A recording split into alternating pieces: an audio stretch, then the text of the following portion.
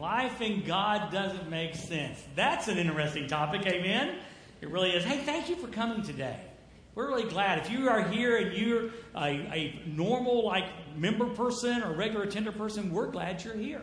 If you've been here 3 or 4 weeks and you decided to come back today, we're glad you're here. And if you're here for the very first time, we're glad that you are here. And hasn't it been good already? No, better than that. Come on.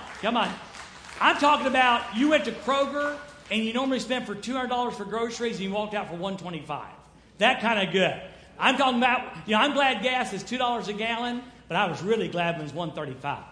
Amen. I'm talking about, hasn't it good to be in the house of the Lord this morning? Amen. It really has.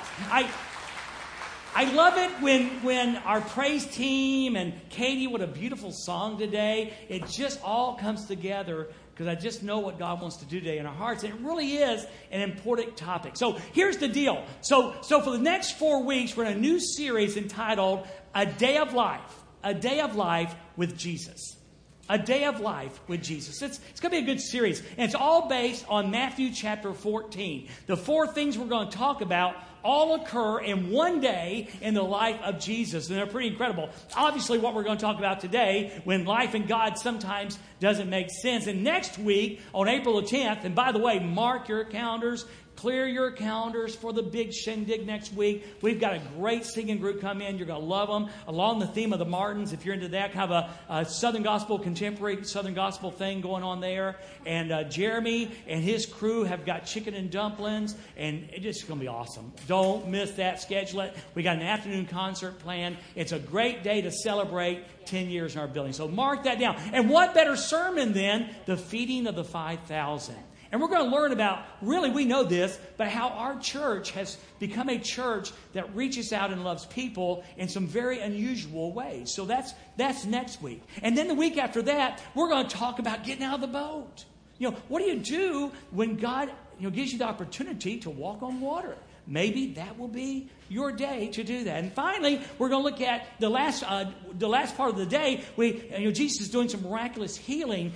But we're going to take, I promise you, a totally different look at that and what it means to us today. So I'm really excited about the next 4 weeks, and I'm really excited about today. What do you do when life in God just doesn't seem to make sense? Well, let me give you a little disclaimer today. You know this happens sometimes. As I was studying this morning, well, let me put it this way first. How many of you guys, ladies and men, how many of y'all cook? Yeah, okay. Have you ever cooked too much food? You cook too much food. We do a lot at Thanksgiving. I know at our house, there's food left over. Well, I looked at what I planned on sharing and preparing, and I'm going, you know what? This is just too much food. And what's going to happen is I'm going to rush through this, and then, it's not going to, I tell you what we're going to do. At the risk of being shorter today, go buy a lottery ticket. You got a better chance. Okay? On the risk of being shorter today, I decided what we're going to do now. Listen. So, when you have too much food, like at Thanksgiving, you eat at lunch. And then you have, for supper, you have leftovers, okay? You have leftovers. So tonight, clear your calendars, 6 o'clock, we're going to be back under the steeple tonight, and we're going to get really the core group of scriptures really tonight. So today is kind of like the hors d'oeuvres. This morning's kind of like the hors d'oeuvres and the dessert, and we're going to have the main course tonight. So I hope you'll come back at 6 o'clock under the steeple as we take another look at that. So already it's just a little bit different. But like I say, when this is such a cool topic, because the Bible talks so much about it. Monday I went to the hospital to visit one of our regular attenders who was in the hospital that day, and one of our members. And so I said, well, let me go. And so I went, and she was doing better, and that was good. Her name's Barbara. And is Barbara back there, Ken? No, she's not with us today. But Kim was there, and I was there, and she was doing better. And my phone, and so I looked, and it was Judy saying, call me. Now, she knew I was at the hospital, and so she doesn't usually text me and say, call me. And so I put it back in my pocket. And in a few minutes said, hey, guys, Judy said call her, so I probably need to slip out. And so we had prayer with Barbara. Tim Darty was there that day. And we had prayer, and we walked out. And before I could even get in my car, I was talking to Tim, and she called me again. And that's never a good sign. And what had happened was she had gotten a call from my family in Florida, and my 31-year-old niece, actually great niece, suddenly collapsed and died. Yeah. When life doesn't make sense, and sometimes God doesn't. I mean, I have not heard the autopsy reports. She was at church Sunday. She was feeling a little bit short of breath. And then she got up Monday morning and just collapsed, and they couldn't revive her, and she died. When life doesn't make sense, and sometimes God doesn't either. And then Tuesday night, I'm sitting at home, and Judy's doing refit, and the phone rings. It's Monterey Palmer and Dale, and they're talking, and she starts talking about something. Have you ever kind of like listened halfway and thought you knew what the person was talking about? Well, that's kind of what happened. I'm saying, and I think I said these words. Oh, Monterey, I already know about this. I didn't have a clue about this. I thought she was talking about something earlier, and she was calling something brand new. And she was calling to let me know that Don Fulkerson, who goes to Galatia First Baptist, who was on a mission trip, a disaster relief team trip, who was trying to help people, just 30 minutes earlier, had collapse of a heart attack and died. When God doesn't make sense, when life doesn't make sense. I mean, Don was 77. So in that sense, you know, us men, if we make it past 75, it's a good day. So in that sense, yeah, but he was doing something good. He was helping people in Jesus' name, and has a heart attack. And even though they were there, they couldn't revive him. And he died. He died. Which, by the way, I've got to say this. God may each of us be 77 years old on a mission trip serving Jesus when we die. Don discovered disaster relief 4 years ago, he and his wife, Marge. And in those 4 years, they went 14 times to help people with disaster relief. 14 times. I pray each one of us would die with our boots on. Not sitting in Florida somewhere, unless it's on disaster relief or mission trip, but die with our boots on. And then Monterey grabs me at the back table, and this one's really worse. I mean, she said, Dwayne, I need to tell you this. You know, John had called her son had called her, and a person who kind of attended their church, in and out kind of person, lived across the street from her parents. And so they were going to the house for supper, and so they were crossing the road, and don't think accident. But when they got across the road, the mom let the two small children, very small children, go ahead and run into Grandma and Grandpa's house. And they walk into this scene. Granddad had shot Grandma and then committed suicide. When life doesn't make sense. When God sometimes doesn't make sense. And you've got your story, don't you? You've got your story. You know one, you've been through one, and you're saying, I really identify with this. It's nothing new. The story, our scripture this morning, again from Matthew 14, which I'm just going to tell you the story. This is just a little bit different today. I want to tell you the story, but if you want to follow along in your Bible, it's Matthew chapter 14, verses 1 through 13. And these things didn't start in the 20th century. So it goes something like this. And this is so funny too, by the way, that Matthew 14 doesn't follow Matthew 13 chronologically. It's like Matthew, for whatever reason, looked back the whole chapter and said, well, this is what happened. We're not really sure why he did it. He just did it.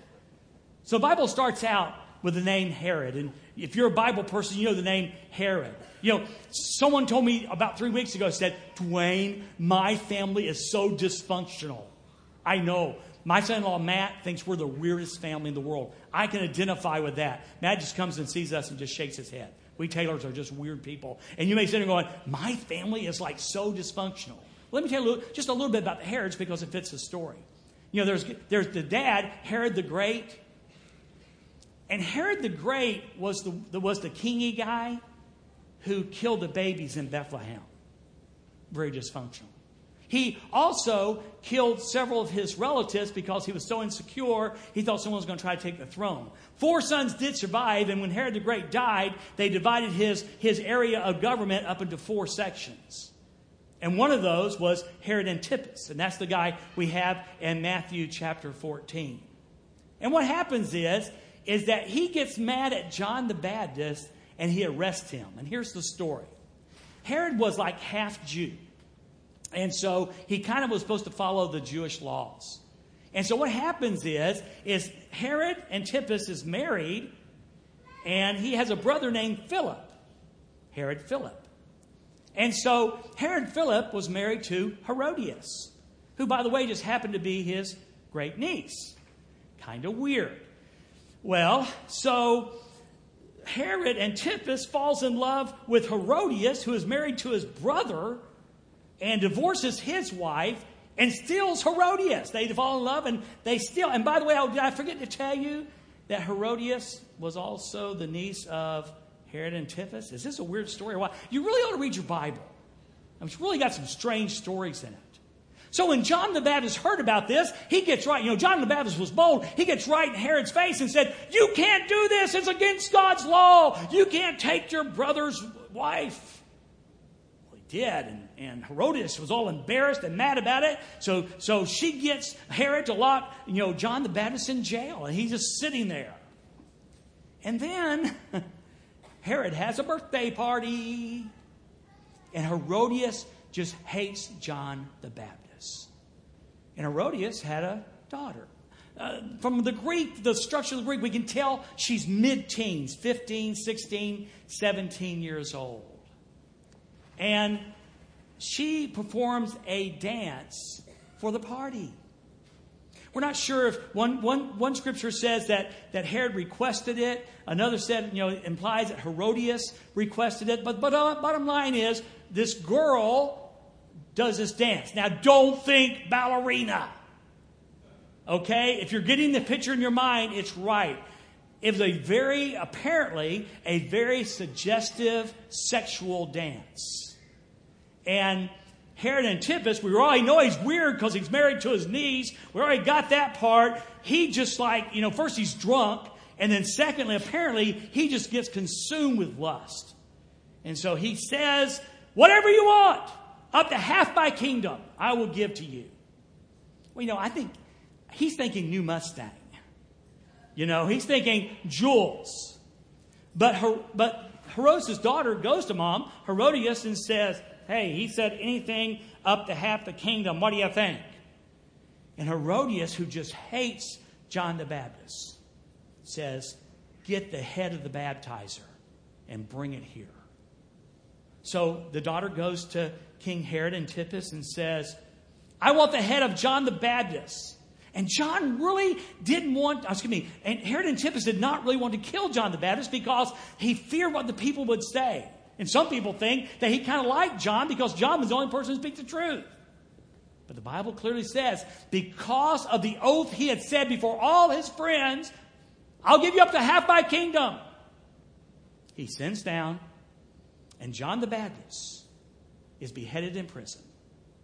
And the head is brought to the room and given to Herodias' daughter. And Herodias' daughter takes it to Herodias. You may not know, but John the Baptist is the cousin of Jesus. And not only that, he was ordained by God as the forerunner. It was John the Baptist who said, there's one coming, repent. And then he's dead. And someone has to be thinking and going, where was God? John the Baptist was born to be the forerunner. He was obedient. He was bold. He stood for the things of God. And yet God stood by as he was beheaded in prison. Life doesn't make sense sometimes. And sometimes God doesn't either. We wrestle with this. I think maybe this might be what calls Thomas J. Oord. And I don't know if you know this guy, O-O-R-D. I didn't know him. I'm one of those people that signed up for tweeting and never really figured out what it was. And every once in a while I get an email that says, this is happening in your tweet world. And I'm going, I don't even have a tweet world. But I did, that day I could read enough of the tweet. I said, well, that sounds interesting. Let me read it. And Thomas J. Oord is a Nazarene theologian, very famous in his world. And I'm not sure really why he wrote this. I'm assuming he really can't believe this. But here's what he wrote. He said, far better to believe in a loving God who can't stop genuine evil than believe in a powerful God who could stop it but chooses not to. Let me read it to you again, because I really want you to get the ramifications of this. Far better to believe in a loving God who can't stop genuine evil than believe in a powerful God who could stop it but chooses not to. A God who can't? A God who can't? I may not like the fact that he doesn't sometimes, but a God who can't, if there's a God who can't, he's not a very big God. And I'm really not sure what he was thinking when he wrote this. And I'm sure he's got a zillion degrees and he's well respected. And in his world, I mean, wow, but I'm telling you, if our God can't, we've got bigger problems than when God doesn't make sense. We've got big problems. But see, that's the deal. These things that I described to you today are things that will cause people to go, where's God? Don't trust God anymore. Those things can happen.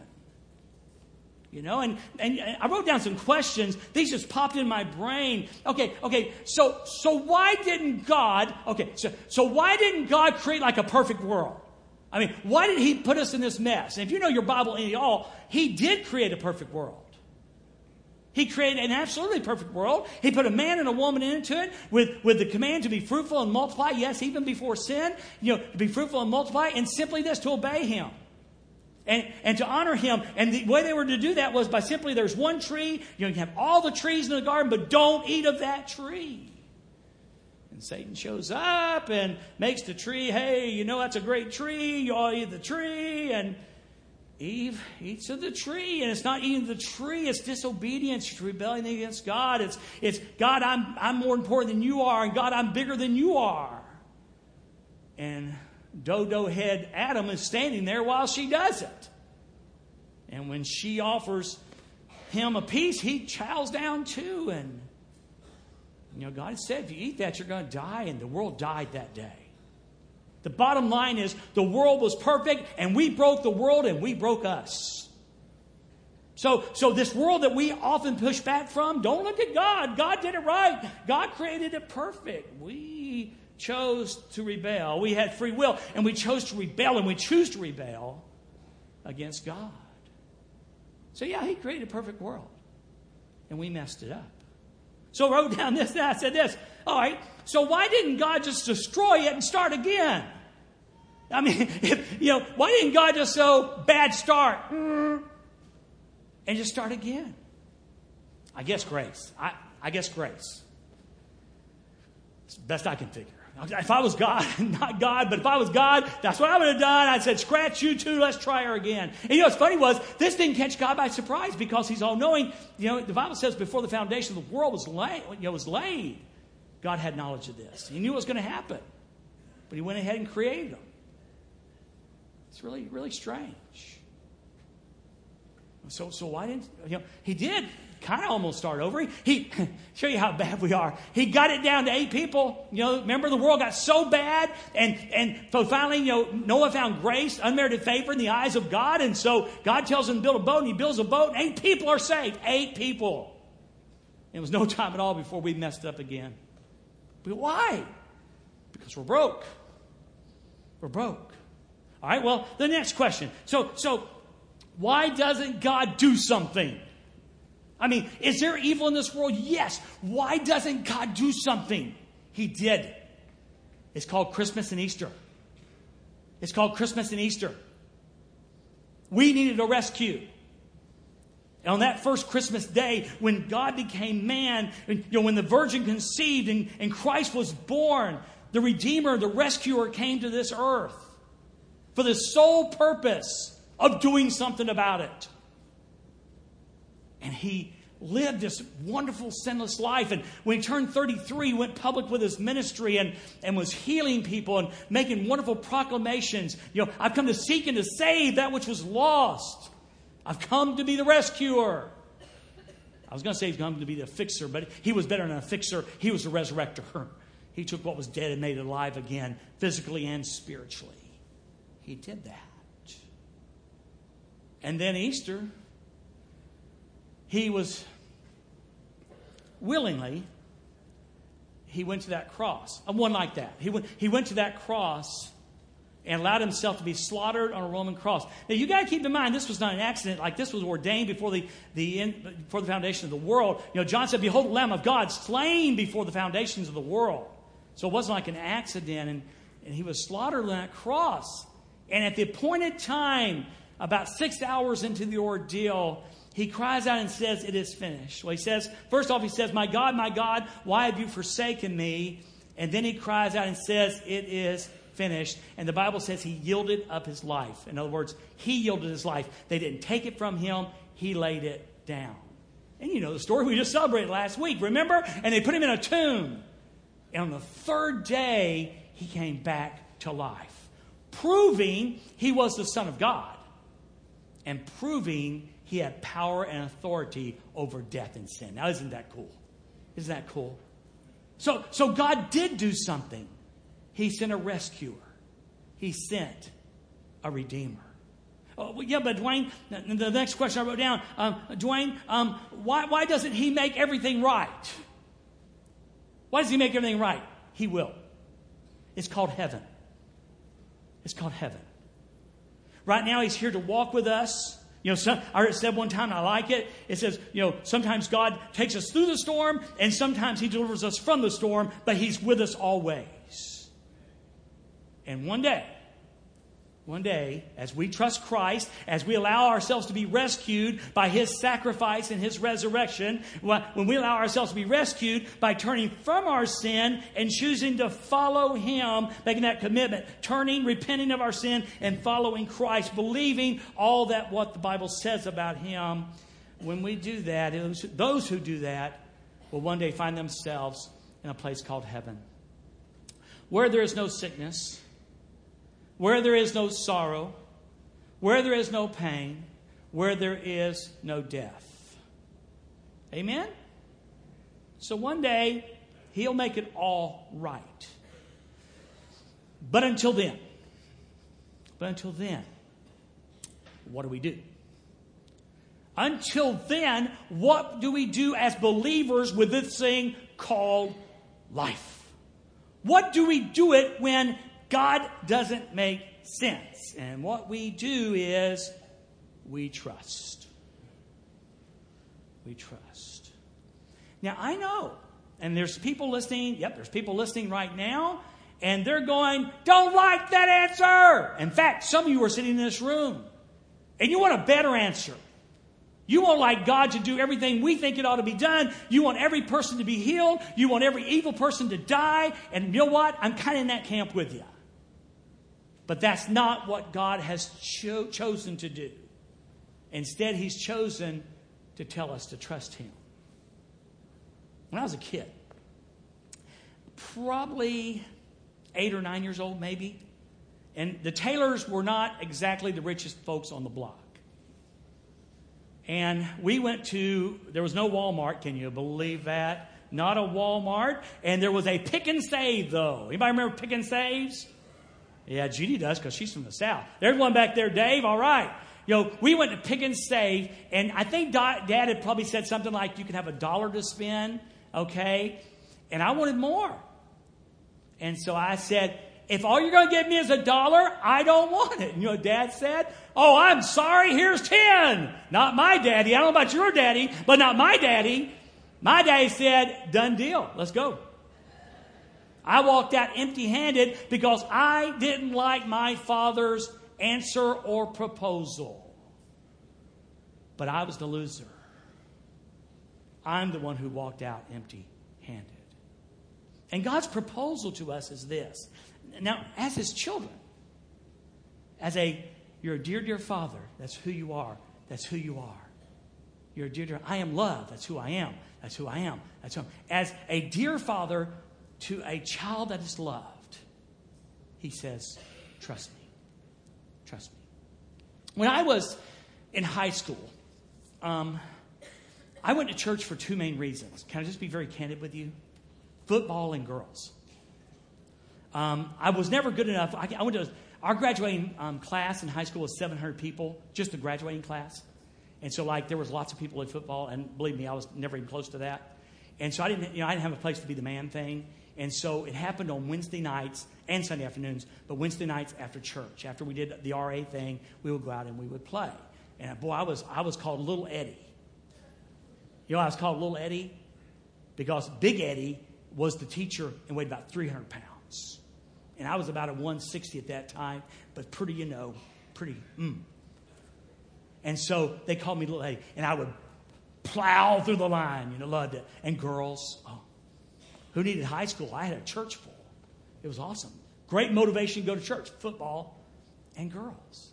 Well, as part of the RA program, if you remember that, you remember Brent, I guide, ranger, and I'm not sure which one was the top, but part of that was learning a verse. And one of the verses, actually two of the verses, we had to learn is what I want to share with you in our remaining time this morning. It's a verse if you've been around church a lot, and if you've heard me speak a lot, it's kind of what I've adopted as my life verse until recently, and I think I've changed now. But Proverbs 3, 5, and 6, and here's what it says. Trust in the Lord.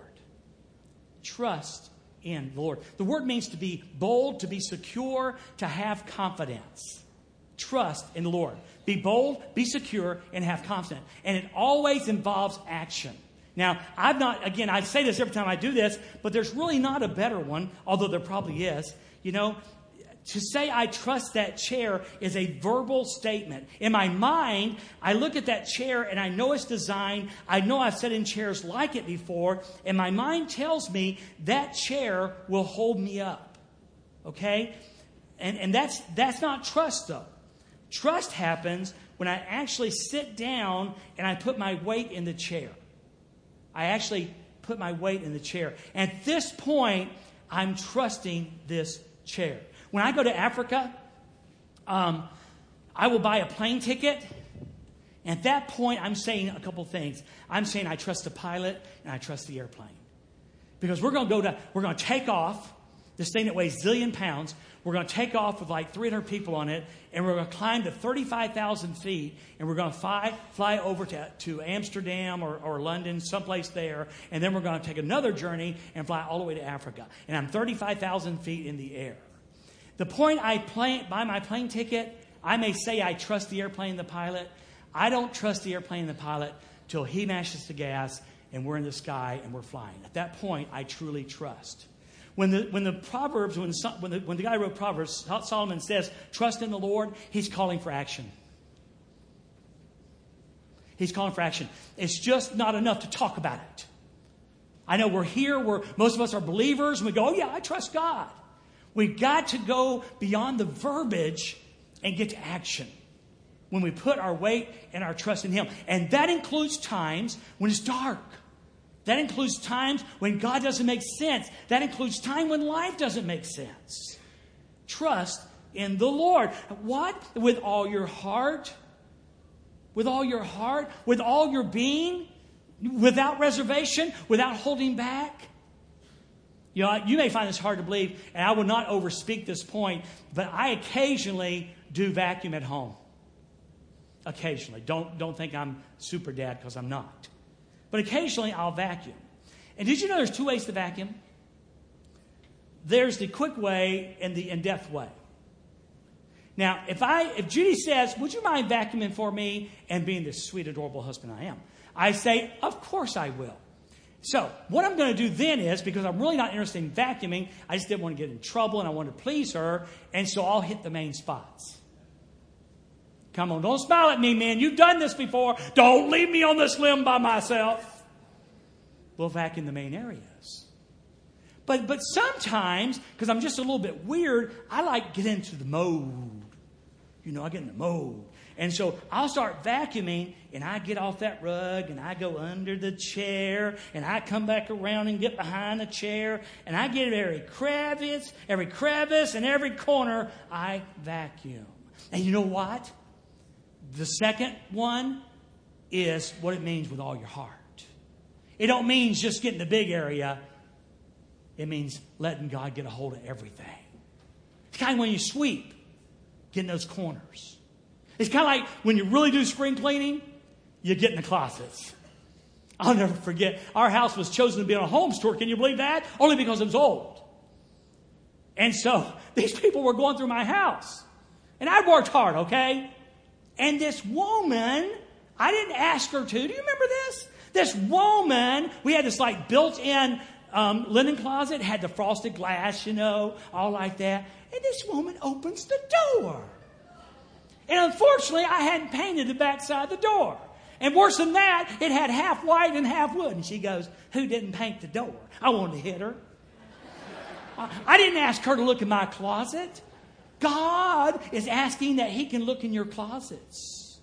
He wants you to surrender your entire heart, all areas of your life. Trust in the Lord with all the areas of your life. And listen, don't lean on your own understanding. And that's what we want to do. We have a way and we have a plan. And so often it's contrast to what God wants to do. The heart is desperately wicked. In Jeremiah 17:9, it says, the heart is desperately wicked, and who can trust it? God knows this. When things make sense to us, it probably doesn't make sense to Him sometimes. And we think sometimes we're smarter than God, and we're not. We're not. So He says, listen, don't lean on your own understanding. You students, sometimes, mom and dad make some decisions, and you don't do this in front of them, but you get in your room and go, well, what is mom and dad? Don't they know I'm smarter than them? Wait till you're about 35 and you'll figure out you're not. You're not. Don't lean into your own understanding. In all your ways, acknowledge Him. In your parenting, in your marriage, in your high school career, in your college career, the things that you choose to do, in all your ways, acknowledge Him, and guess what? He will direct your paths. He will lead you down that path. So, when life doesn't make sense, and sometimes when God doesn't make sense, we just need to trust Him. Dwayne, how exactly can I do that? For goodness sake, look at that. If He is a dear, dear Father, would you say God's a dear, dear Father? Yeah. So He's a dear, dear Father. That's who you are. That's who you are. That's who you are. And do you really believe today that God loves you? Do you really believe that God loves you? Okay. So if He's a dear, dear Father and He loves you and you are loved, you are loved, you are loved. And then you go back 2,000 years and you look at this thing, you look at this gruesome cross, and knowing that a man died, the God-man, died on that cross for you, and you can't trust Him? Even when it doesn't make sense, you can't trust Him? I mean, forever, this is the loudest voice of God that says, I love you. And I hope there's multiple reasons you know that today. I hope you can go back last week and say, I know God loves me because last week He did this. But when it gets really dark, when life doesn't make sense and God doesn't make sense, you need to be able to go back 2,000 years and look to that and go, whoa. I don't understand. It's crazy. I don't know God you know, but I know this. You love me. Because that forever says that you do. That you do. So trust Him.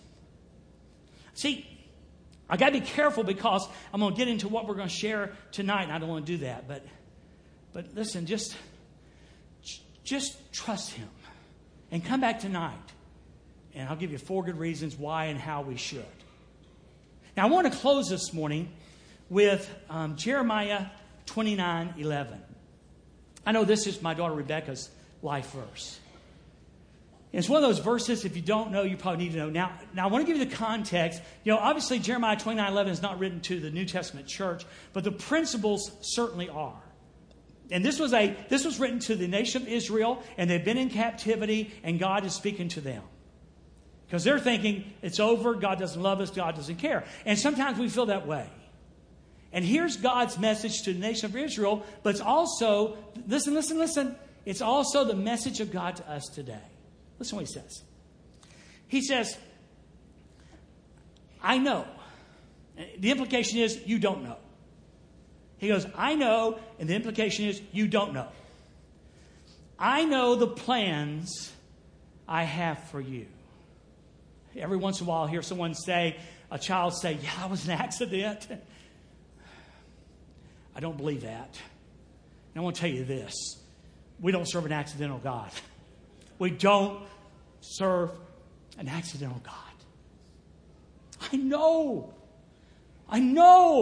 the plans I have for you.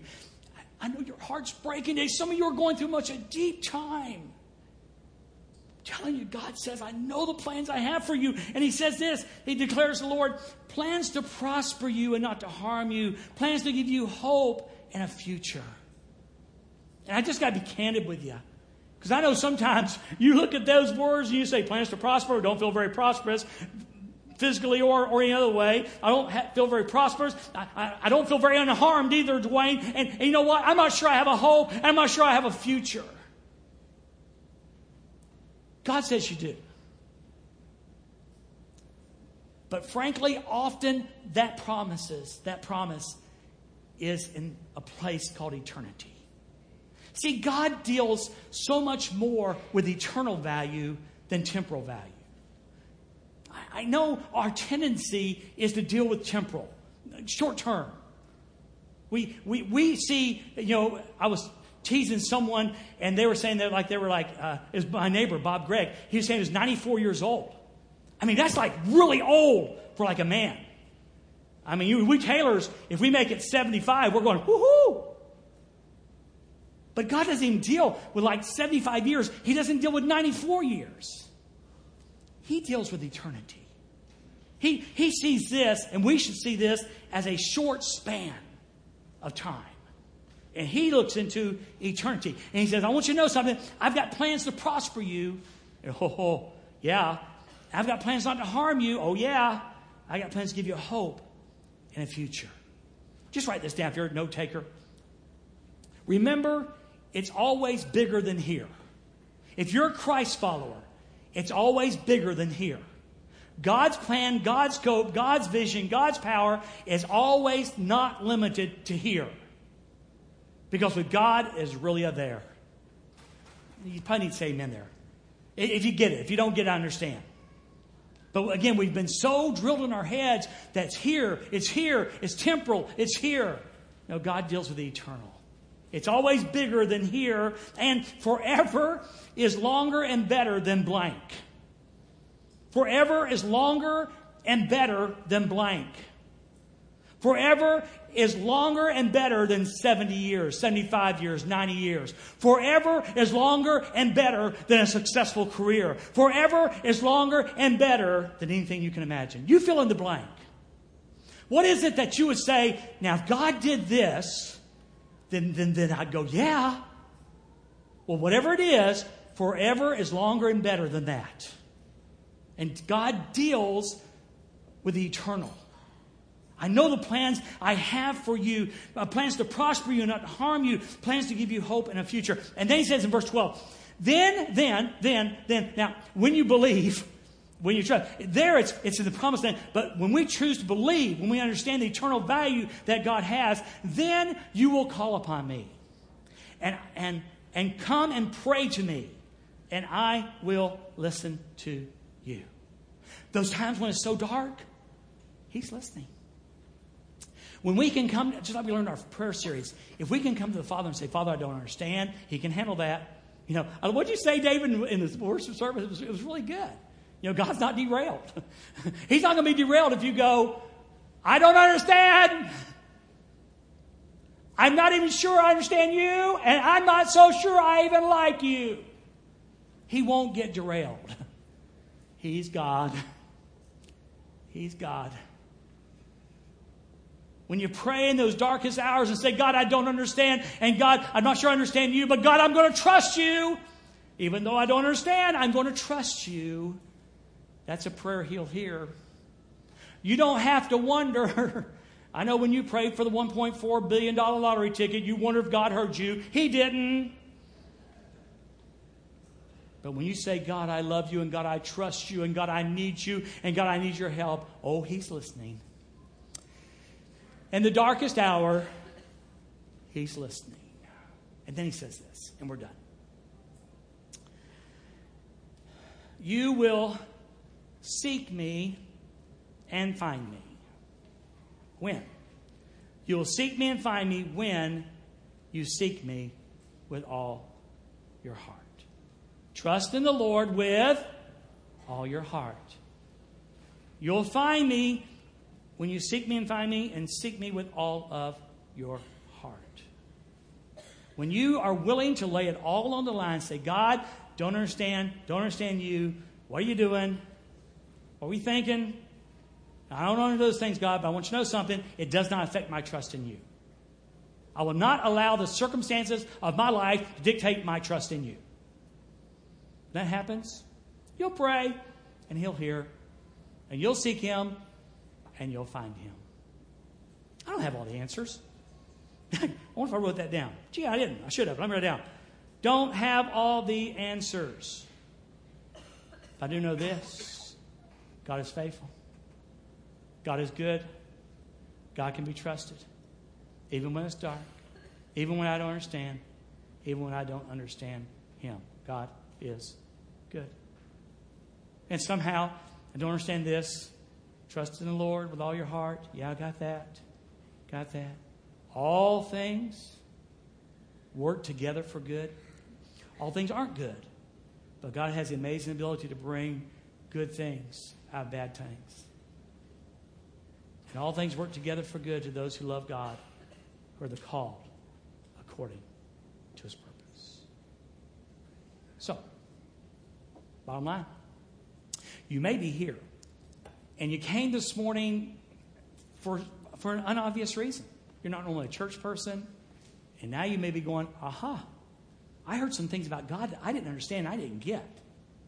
And might be the fact that a man named Jesus died on a cross, not because it was murder, but because it was a sacrifice. It was a rescue. It was a redeeming thing.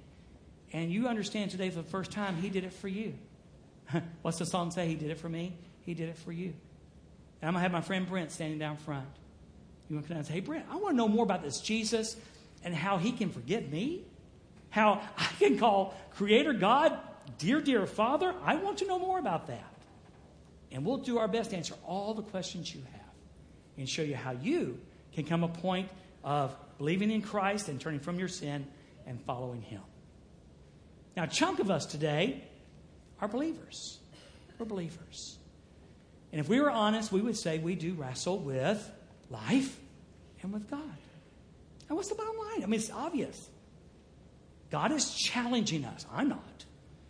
The Holy Spirit is challenging us today that no matter where you are, some of you can look back in your past and go, it was then. Some of you are worried about tomorrow. It'll be tomorrow. And for some of you, it's right now.